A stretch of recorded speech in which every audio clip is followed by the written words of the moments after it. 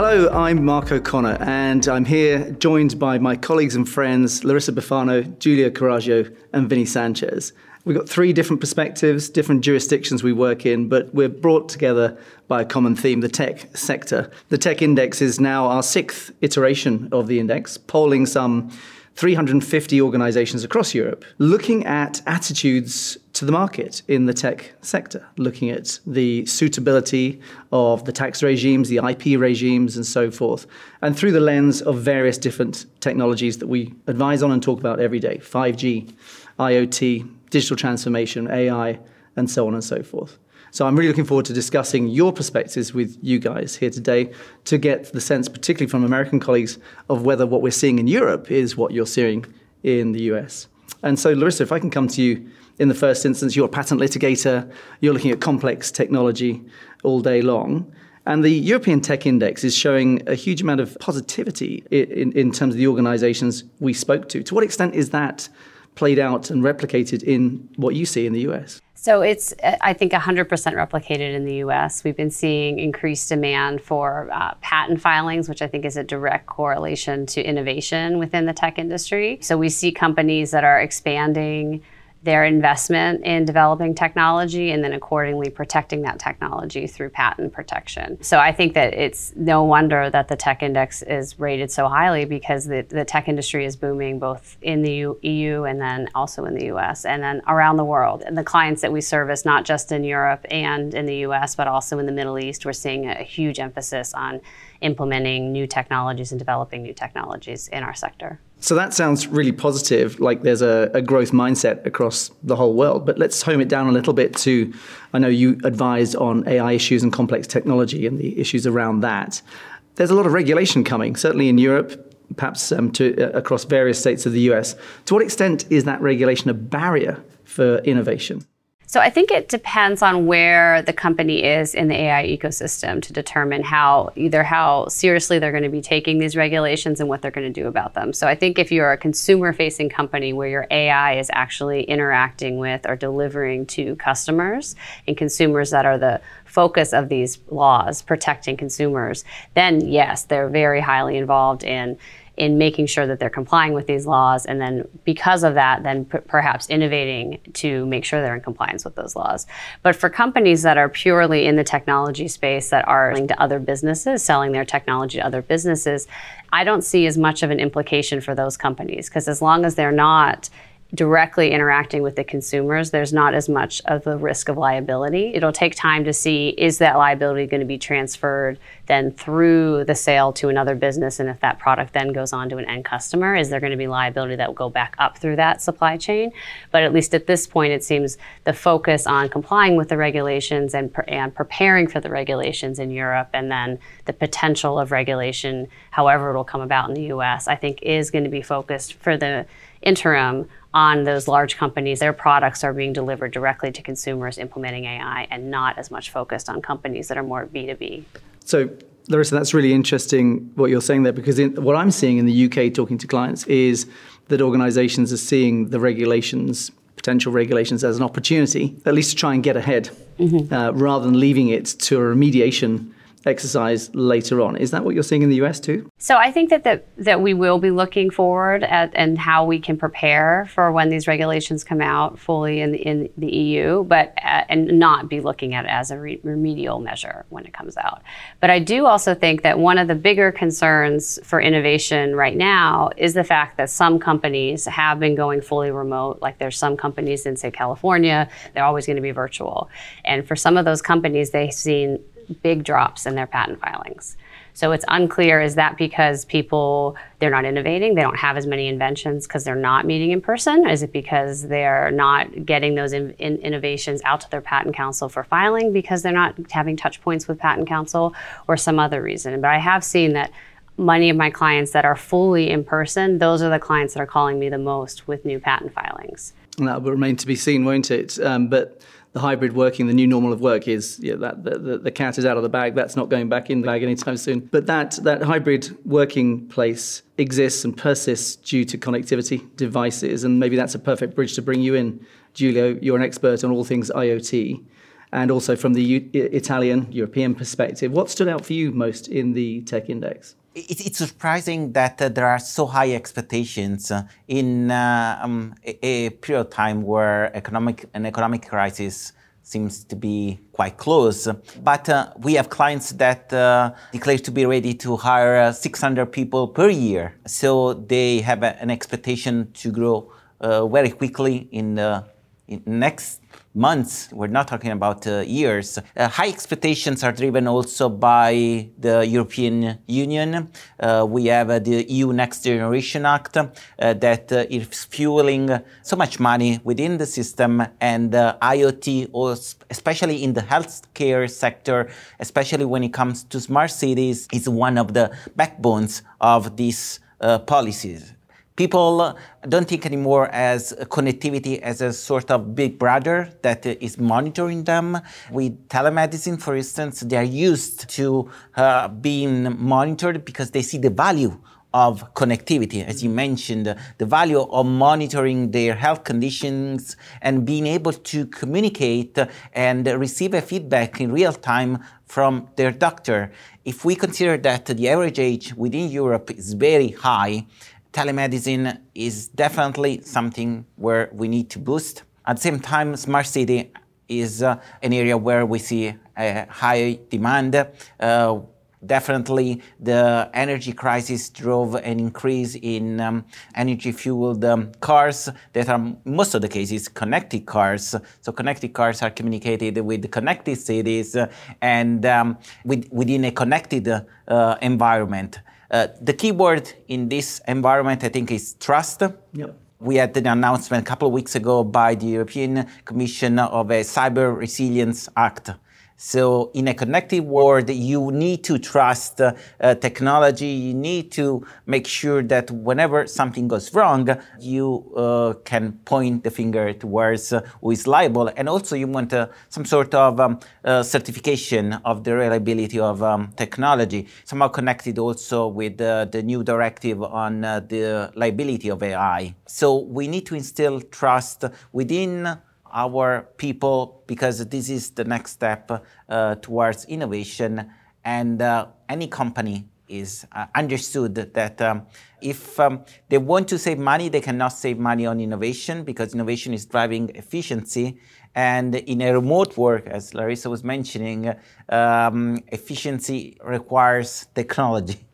And so I think these points are all interconnected. They are all interconnected. So that trust is a big underpinning for the success. And perhaps that's why our respondents to the tech index are seeing the tech sector in such a positive light. We've seen the COVID situation, and phrases like building back better are now thrown around because, in a sense, COVID, for all it's bad, accelerated the adoption of technology. So as technology becomes more pervasive, as you were saying, Larissa, in terms of the hybrid new normal of work, as long as we get the trust right, then those organizations that get the trust right will be the ones that succeed. So very positive. And so I'm going to come to you, Vinny, now, because from what we've discussed so far, it feels very positive, it feels sunshine. So we should go to the West Coast where the sun always shines. And Vinny, you're an outsourcing guru. You see these deals day in, day out, and the ways in which clients are putting deals together. Is it all sunshine, or are there global headwinds that our clients are seeing? Yeah, Mark. The global headwinds are starting to impact, consumers. If you look at what's happening with high energy bills, the inflationary risk, and the sentiment that we're heading into a global recession. But despite all that, the tech sector is going to drive the market because there's a huge demand for driving innovation. But if you look at what happened with the pandemic, it accelerated digital transformation, which is based on a huge demand for technology. But beyond that, we're seeing more changes in terms of digital engagement with customers, consumers in particular. Look at what's happening in the market as well. We see shifts in the global supply chain, right? So that's going to drive innovation, new technologies to have to deal with that. We're also talking about looking at the Great Resignation. People aren't coming back to the workforce. And we also have around the world sort of these nationalist, protectionist environments where it's anti-immigration. Look at what's happening in the market today. You go to a restaurant, it's very difficult to find labor, right? And that's across all sectors. So what does that mean for the tech sector? We have to find a way to address that, right? And that's where I think we're going to see an acceleration in robotics, dependency on artificial intelligence, and it's all driven by the tech sector. Vinny, you mentioned protectionist policies. So having two US colleagues on the panel, fantastic to get your sense on that. And Larissa, you mentioned the CHIPS Act earlier. For our viewers, could you dig a little bit deeper into that in terms of where that came from and how that's manifesting itself in business? Sure. So the CHIPS Act was passed to provide funding to do semiconductor fabs within the United States. I think it was to address two issues, the first being supply chain issues for getting semiconductor chips into products such as automobiles and our everyday products that we're using. There was not sufficient supply of those. So this is an infusion of money into the semiconductor industry to provide those fabs. Unfortunately, it takes a long time to build up a semiconductor fab. So we won't see the benefits from this for many years, but it is at least an infusion where many of our clients, any client that is potentially looking into the semiconductor space is going to be asking for that money that's been awarded. But the other side of it, and Vinny will touch on this, is the protectionist view of saying we want chips to be made in the United States and we don't want to be having them made in China. And that's another piece of it. Yeah, I think it's back to that distrust, the geopolitical risk out there now around supply chains and looking at it generally and looking at the potential risk of what's happening in Russia and Ukraine right now. Could that happen with China and Taiwan, and the heavy dependency on the world in terms of semiconductor production that comes out of Taiwan? So I think that's driving a lot of the need to come back to the U.S. So this protectionist policy is one example. That's a massive market. I mean, Giulio, looking at that, thinking about your work in IoT, connected cars, healthcare, telemedicine, everything you talked about, this sort of change in policy in a major trading bloc must have a ripple effect across Europe and elsewhere for the supply of semiconductor chips and the sort of solutions we've been talking about. Absolutely. If you think that the boost of the IoT in the previous years was driven by the drop in pricing of microchips, and now we are in an economic situation where Europe doesn't want to be in the middle between two tech giants, China and the US, and they're working on their own EU Chips Act.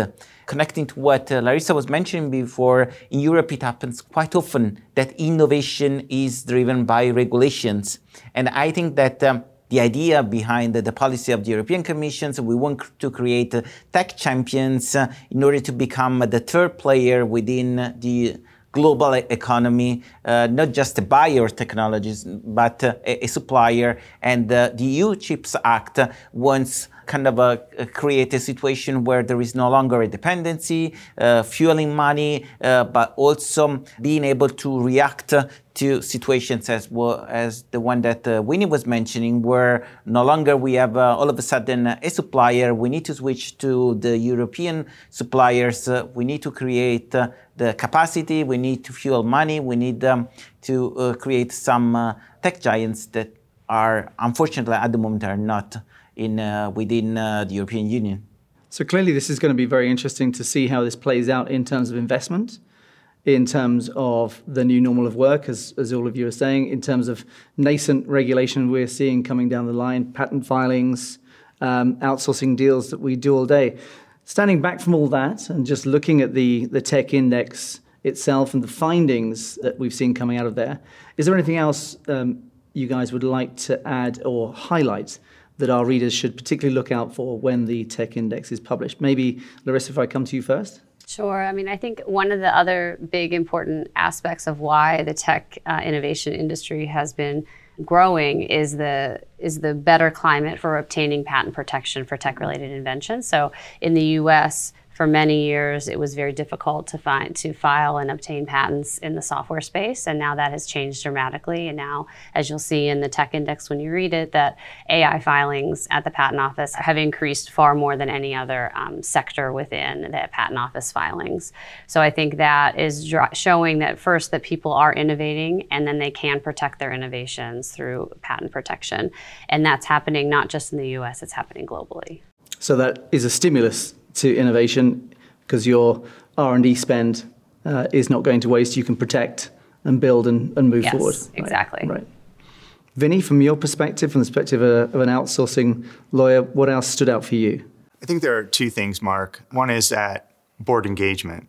This is a board level issue, right? And this is an opportunity for the tech sector to collaborate at the board level of any sector, right? Because all these companies are becoming tech-driven, data-driven enterprises. So every company is becoming a technology company. So we'll all be part of the tech sector at some point. We're all part of the tech sector. And I think the second thing is when you look at it from an outsourcing standpoint alone, right? You're bringing the convergence of Web 3.0, Industry 4.0, Internet of Things, 5G, all these technologies coming together, right? So when people talk about outsourcing being dead because everything's moving to the cloud, I think we're actually going to start seeing a shift in what outsourcing is really defined by. And we're going to see the growth of digital business operators, outsourcing companies that come in that are specialized to bring all these things together and manage them for the enterprise, because that's going to be critical going forward to remain competitive. Fantastic, thank you. And bringing it back to Europe and Italy to round us off, Giulio, from your perspective, what stands out? I think the point raised by Winnie on board engagement is crucial, because in the past years we saw that innovation was driven by the CTOs, by the CSOs, by technicians, while now it becomes a top list item on the to-do list of C-levels, because they understand that innovation is at the core of their business. They understand that they need to acquire technology, they need to acquire IoT systems, AI, but they need to assess whether that technology in which they're going to invest millions is actually going to be compliant. It's not going to create an issue in their operations, because if you invest more in technology, you are more dependent on technology. At the same time, the cyber risk, I think it's a threat where board members need to get a higher level of acknowledgement. With the pandemic, we saw a massive increase of cyber attacks. And we saw how the operations of large corporations, of multinational companies, are totally frozen as a consequence of a ransomware attack, for instance. So it's no longer an issue for IT experts, it's an issue for the managing directors, and they just need to invest in being aware of the situation of the maturity of their business in this field. Well, that was great. Thanks so much, Larissa. Thanks, Giulio. Thanks, Vinny. We've barely scratched the surface, haven't we? There's so many issues coming to light here that we could talk about for much, much longer. But I hope that's given our viewers a sense of the sorts of issues covered by the Tech Index. For deeper insights and further commentary from our colleagues in Europe and around the world, we commend to you our Tech Index report.